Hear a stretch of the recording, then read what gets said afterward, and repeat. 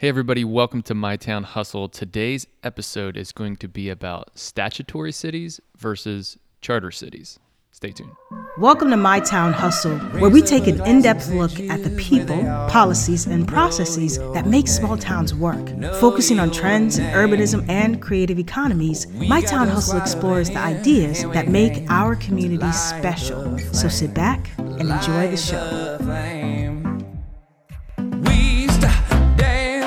And begin romancing. This is our new anthem that we came to play. All right, welcome everybody. My name is Jared Perry, and today we are going to be chatting about statutory cities versus charter cities.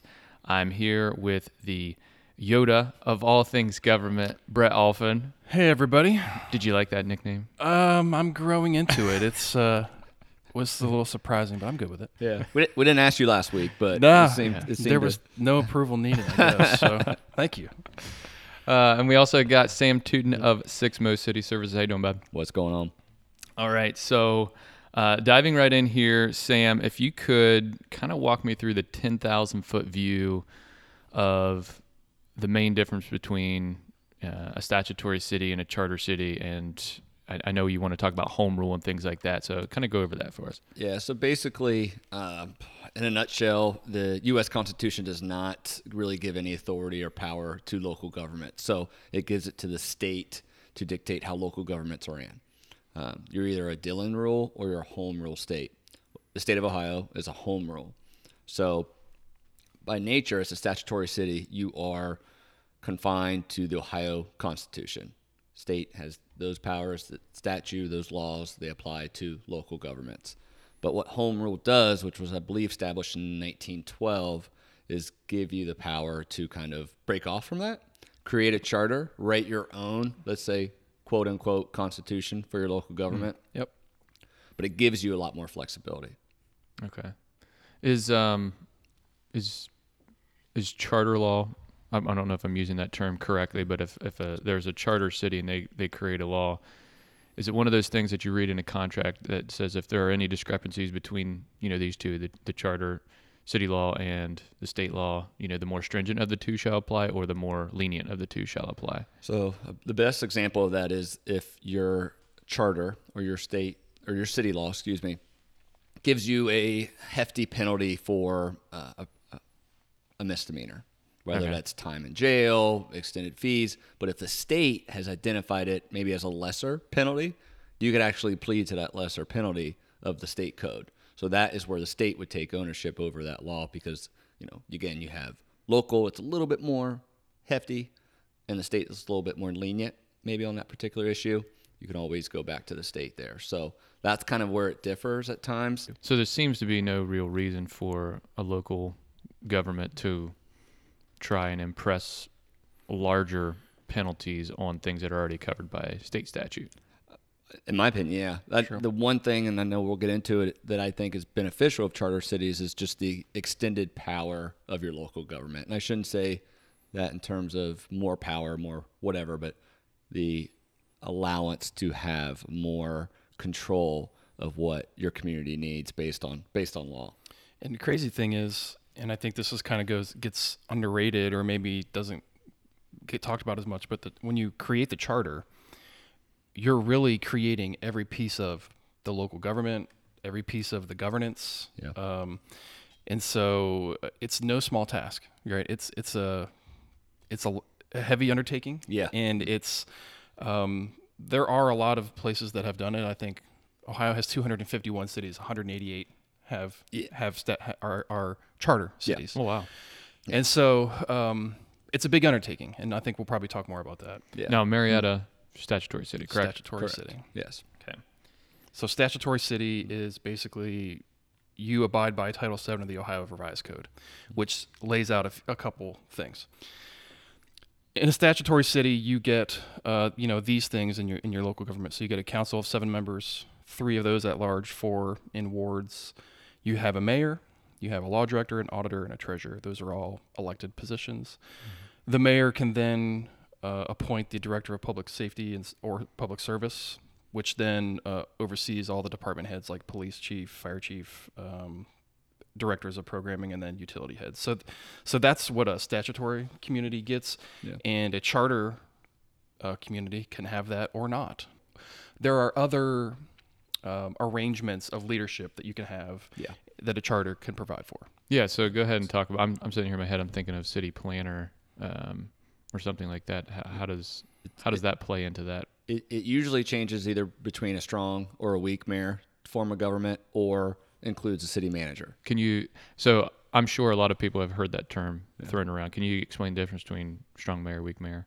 So let's just give it a quick view. A weak mayor is someone that's just a politician face that shakes hands and goes to things, but maybe doesn't have much authority or legislative authority. Strong mayor usually does, and dictates how the departments are function. From top down. And Marietta is. Marietta's a strong mayor. Marietta's a strong mayor. Yeah. Okay. All right. Next thing I've got on my list here that I wanted to make sure I ask you guys about. Talk about general law. Ooh.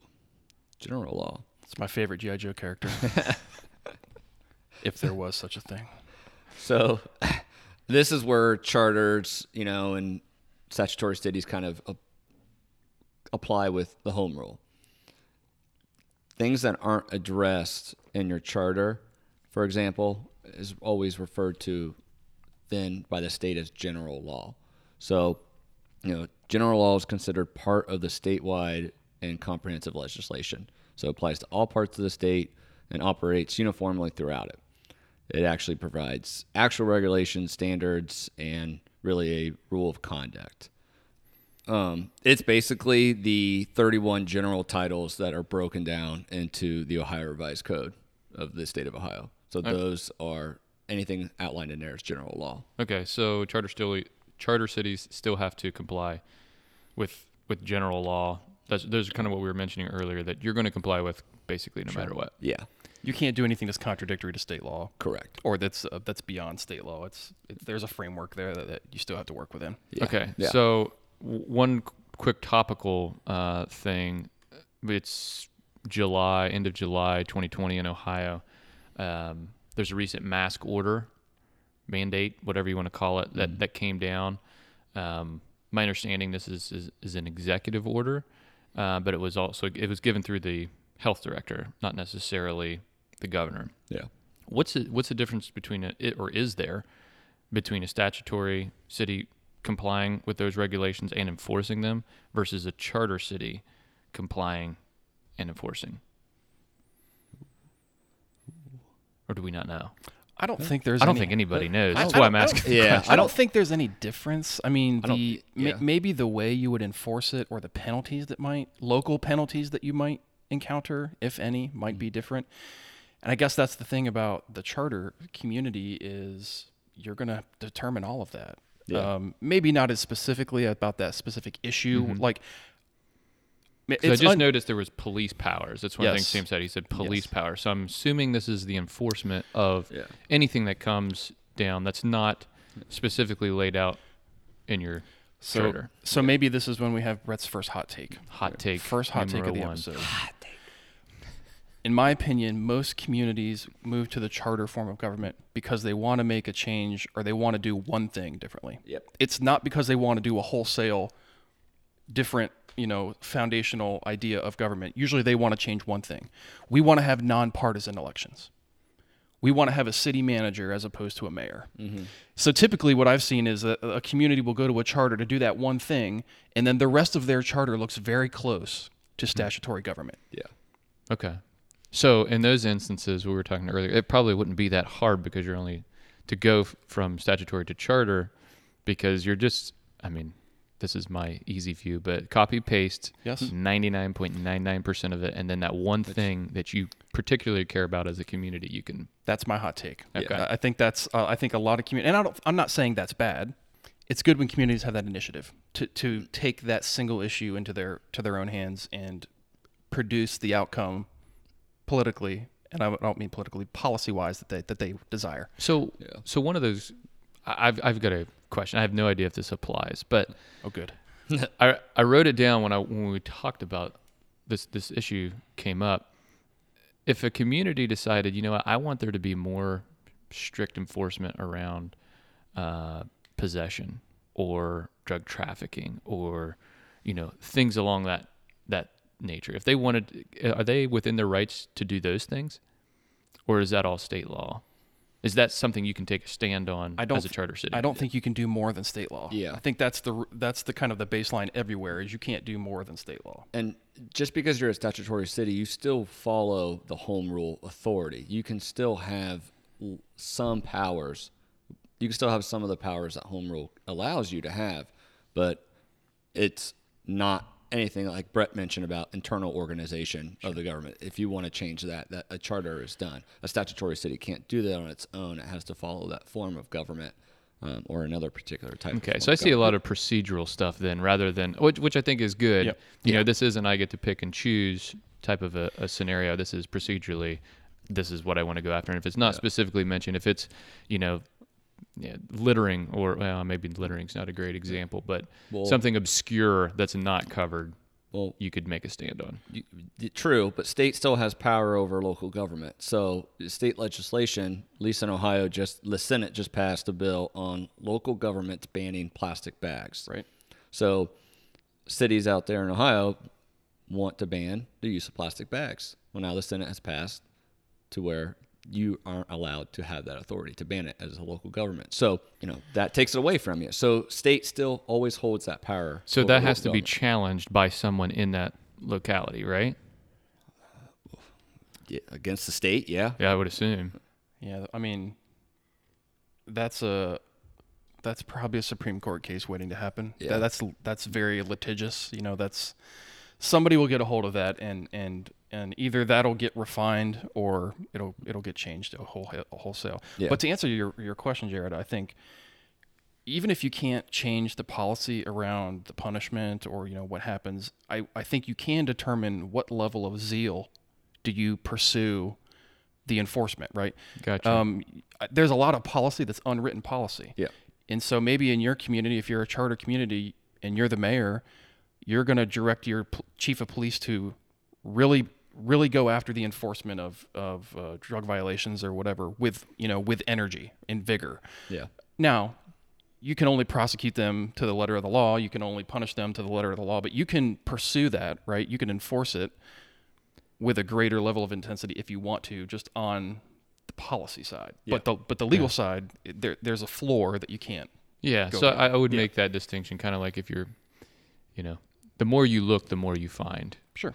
Yeah. If you're in a room that's freshly painted, don't ever put a light on it, because you're gonna find a whole bunch of mistakes. Are you painting? Is this? This is very topical. Yeah. Painting's the worst. Okay, so why is something like a statutory city and a charter city, why is that something that the average everyday citizen, should care to educate themselves on? I can tell you why I care. And it's for the reason that governments are outlined in statutory cities. The election power of some of these positions, of them being appointed, or not appointed, excuse me, of them being elected. It takes away from qualified professional people, in my opinion, to fill these important roles in your local government. So really, home rule has three powers, right? The power of local self-government, the exercise of police power and ownership, and the operation of public utilities. Public utilities, and most cities have their own utility. That's not a big deal. Police power, we've kind of already referenced that in terms of just maybe exercising a little bit more. That is a problem in your own community. But the local self-government, the internal organization, that includes really what a government can do with their own property, how you recall elected officials, what you can do with your own municipal streets. It just takes back the ownership of actual city property. And that, to me, is the number one bestseller of a charter. Well, to build on what Sam's saying, think about this. In a statutory community right now, can you guys tell me what is the requirement to be an elected official? So if you wanted to be the mayor, what are the requirements? You need to either be ex-military, ex-police, or ex-firefighter. Actually, none of those. Oh, okay. You have to be, and here it is, you have to be a registered voter, and you have to live in the community in which you're running. Those are the qualifications you must have. And, in itself challenging. So that speaks nothing to a skill set. That speaks nothing to relevant experience. That speaks nothing to any of those things, which would kind of lead you toward success in the office. Now, I'm not saying you can't be successful if you don't have those things. But to Sam's point, in a charter community, you can write in the requirements for those positions that you desire to see for your mayor, for your director of development, for your chief of fire, any of those things, that you can include an educational or professional requirement into that, allowing you to, attract a different type of person into those positions. Or filter out, right? The other end of that is filter out. Sure. So I think Sam's right. That's one of the huge benefits, I think, of doing that is you can bring some professionalism to your staff. Now, I'm not saying that does not happen in a statutory community by any means. Yeah. Nobody at me on Twitter. That is not what I'm saying at all. At him. Support at mytownhustle.com. So that's not what we're saying, but we're just saying in a charter, you can actually outline that to whatever degree you think is valuable for your community and what you want to see. Yeah. And and Sam's right, that is a huge. Yeah, and it's a real big. I notice it here, right? Mm-hmm. If on the ballot, you're going to see names that you recognize. Yeah. That has to happen to every small community out there, and people give votes just for name recognition. Or I bet they're related to so and so. Yeah, they're a good egg. Yeah. Well, I think a lot of people here and in small communities across America, folks run for office typically because they're running about one thing. I'm mad as hell about this thing, and I'm going to get in there and do something. Unfortunately, they often do something about that one thing, but they end up being kind of unprepared for everything else that goes with managing a staff, the city staff, managing the city budget, managing public relations of the city. Now, I don't know quite honestly, I don't know who's prepared to do that. I mean, those are all hard things, but when you don't have any requirements of prior experience or education to come into that makes that a lot harder for somebody. Not that it's impossible, but it's just really hard. Yeah. So it's challenging. I've had to deal with so many council changes where, they come in bright-eyed, excited, and then you sit them down, you talk about procedure. It's like things they realize is like, oh, this does take a little bit of time, or I can understand why you're strapped to do this. Now I kind of understand a little bit more maybe. So you always have that changeover, and as an administration, you're kind of teaching these new elected officials a little bit about what you do. And because they don't know quite what you do. And to Brett's point, no one really does till you get in there. But we're just asking that people look at charter cities as a way to kind of put more, call back your city, demand the highest in quality of people you can get versus not having that. And also, Jared, to the inverse of what you're saying, charter communities, it's not always successful.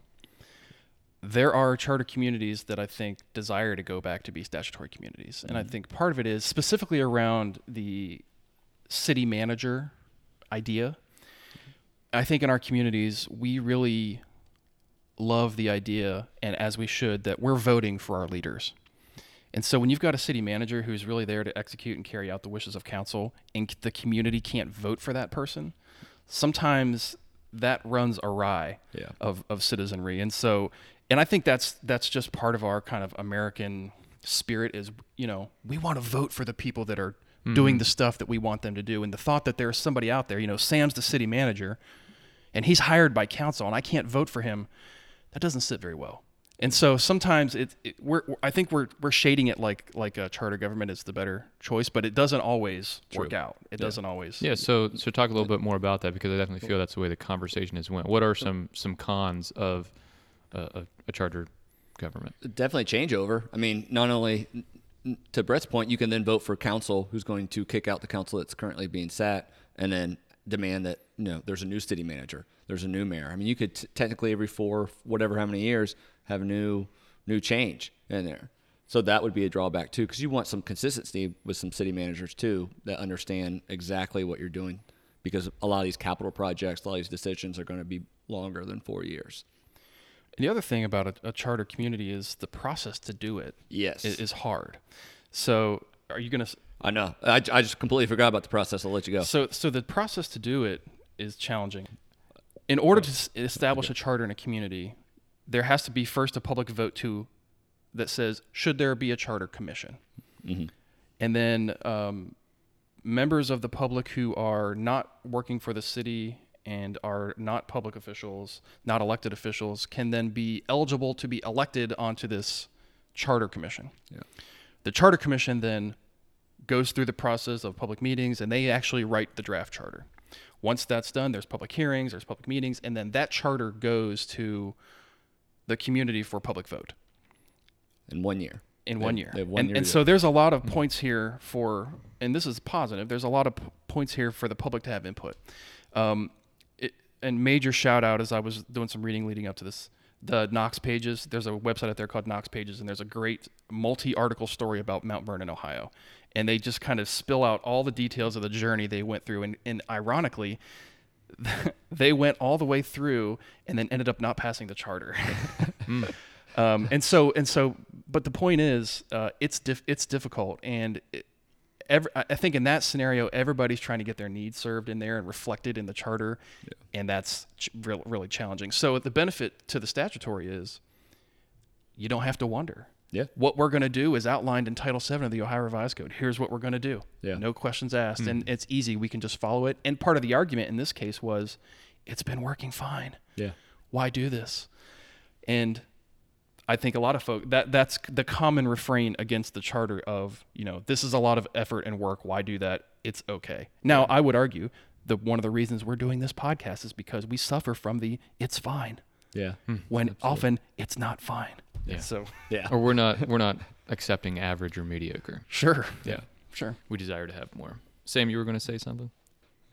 Clicked in my head when Brett said shout out to make sure we give a shout out to the Ohio Municipal League, nonprofit organization here that represents the cities in Ohio.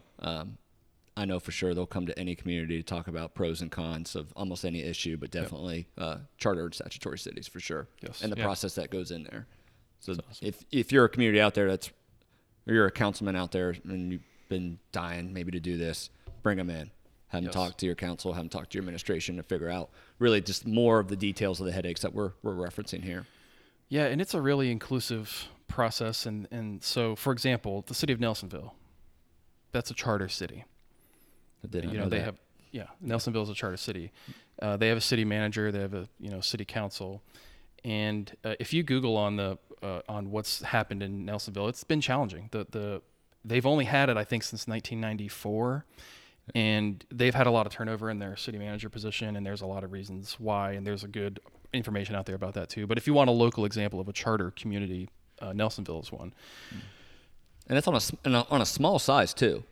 Yeah, They're not a very big community. They're probably population-wise way smaller than Marietta. it's around 6,000. They usually sit around 6,000 folks.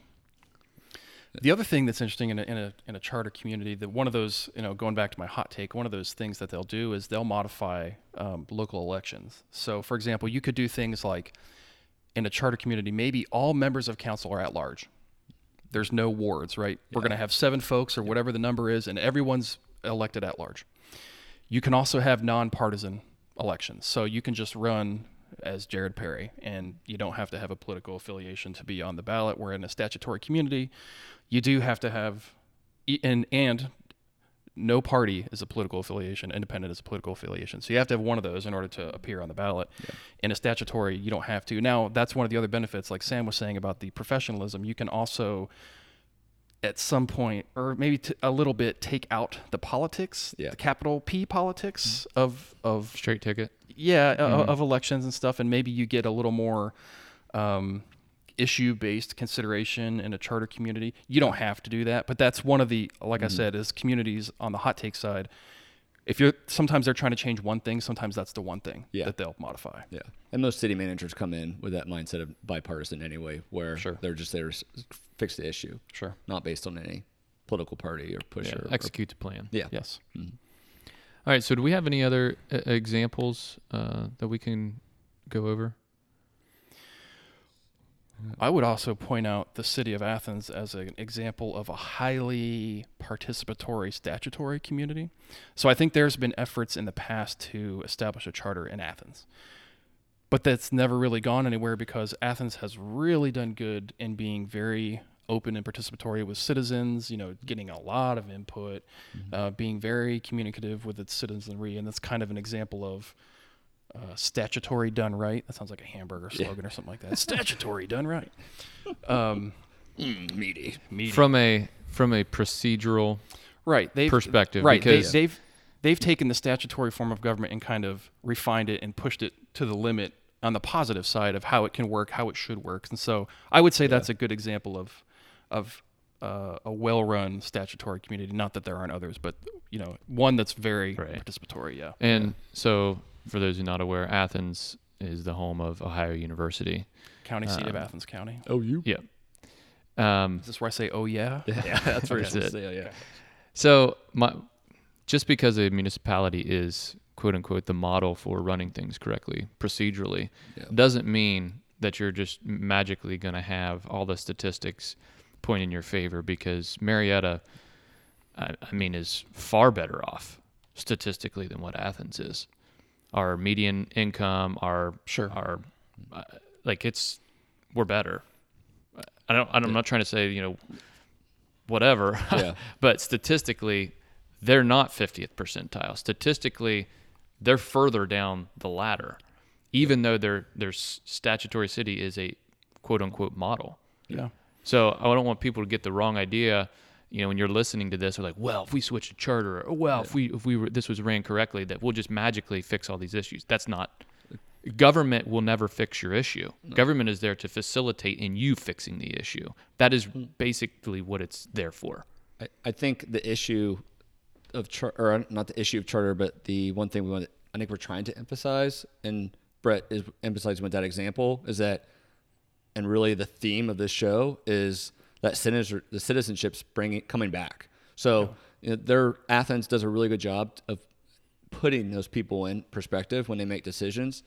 So if you're a city out there that isn't doing that and you're kind of ignoring and pushing aside your citizens, then I think charter comes from the movement of people who say, all right, enough's enough. We're tired of those 10 people who are always elected, who are doing the same thing time and time again, not listening to us to call and ask for something different. Of course, that doesn't change with the charter. Sure. That changed by them getting in those seats, and then from those seats saying, we're going to change this form of government. An interesting thing about Athens, and I think maybe this comes from it being a college town, those citizens really demand a lot from the city of Athens government. They ask a lot of questions. They want a lot of information. They as they engaged. Should. They should. And so if, it's kind of a shame on us if we're not asking those same things and demanding those same things. And so it has really, to your point, Jared, it has less to do with like the form of government is better or the execution of the government is better. There is a large part of that is also the citizenry there is demanding it, right? That they're asking for it, and those folks that work for the city, they're delivering it. And so if they didn't, it would probably get exciting. Yeah. Yeah. So, but all right, I think that's going to wrap up this episode. If anybody has any questions about this, don't hesitate to hit us up at support@mytownhustle.com. And, if you found this fruitful, we appreciate, a 5-star review. And if there's somebody out there that you think could, it's been kicking this around, share it with them. We're about helping people, get engaged and reclaiming their citizenship as Brett was talking about. Right on. Yes. Right on. All right. Until next time. Thanks. Thank you for listening to My Town Hustle. We would greatly appreciate it if you would share our podcast with someone who you think would benefit greatly from it. But most importantly, subscribe and leave us a rating and review on iTunes, Spotify, or whichever platform you consume your podcasts. It would mean the world to us. Until next time, folks, thanks for listening. We stop